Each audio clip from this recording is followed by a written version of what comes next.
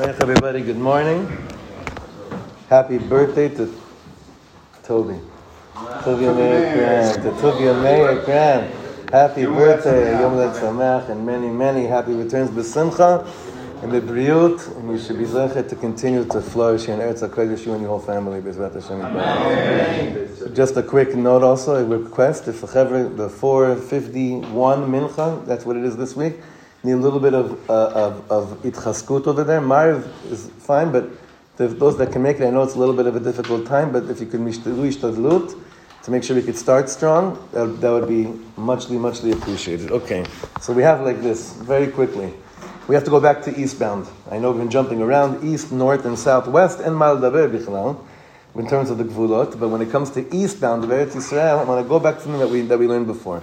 When we were talking about the Sichon and Og, those areas on Ever HaYarden HaMizrachi, on the eastern side of the Jordan River, and how they became part of Eretz Yisrael, it wasn't lechatchila. We were saying that was b'diavad because we had to conquer them, and thus it became ours. But in terms of the gvul, the border of Eretz Yisrael on the east side, the Torah doesn't really help us so much. I mean, I hate to say those words, but you understand what I'm saying. In order to define it, sorry. Was that plus the Shvatim they're asking to stay? The Shvatim are more, they're further north, but still, that doesn't matter.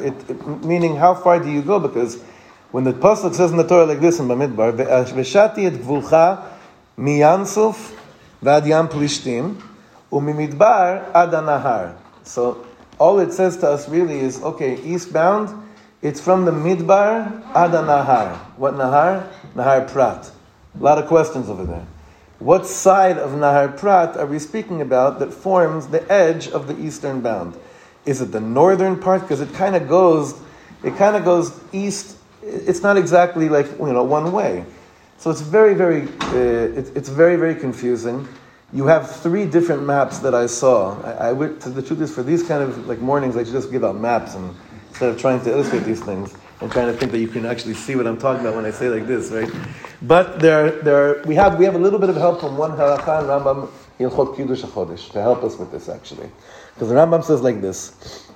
He says, "Gvul haaretz ke'ein merubah," that the gvul of the land is actually like a rectangle, like a square. It has to be a square shape, which helps us because he talks about the exact distance from where Eidim can come and the Aid al Kiddush HaChodesh, and he has his own calculation there, v'chulei. But the Rambam helps us like that, which helped many people define the Ribua, and I'll try to show you according to the Rambam, like this, all right? You see this green line that I'm holding over here seems to be how the Rambam holds. The northern tip of it is way up there in northern Syria. It goes down through Jordan, passes to some western point in Saudi Arabia, and then comes back down and meets by the southern part of Eretz Yisrael. So that would mean like the eastern part over here is the top of Nahar Prat, going down, cutting through 2 countries, coming to 2 self-claimed entities, and then coming down here, and then making a left back and over here. Lamai nafka mina. All these things, there's so many nafkaminas over here. And that's why it's important for us to get a little bit of a taste of what these are things, what this is going to be, because these will be the gvulot le'imot HaMashiach. Again, Olei Mitzrayim got their clear descriptions of it, mainly during the time where Yeshua came in, and those are less than what we were told by Avraham Avinu. And that's why, as much as we repeat these things, you have to remember what we did when we came here, the Gvul Olei Mitzrayim, was a good beginning. It's a good beginning.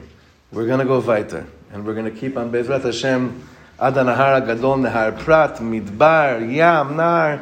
Be'ezrat Hashem will be zochet to do our mitzvahs in all these places. And I noticed that Marilyn's here, B'Shem Kol HaKeilah. We all extend all our love, our nechama, on the ptira of your precious Ila, who is so precious to so many of us. And may you and the family only be swimming with the precious and good and sweet thoughts and memories that should continue to melaveh you kol yamei chayayich b'ezrat Hashem. All right, Yom Tov, everyone.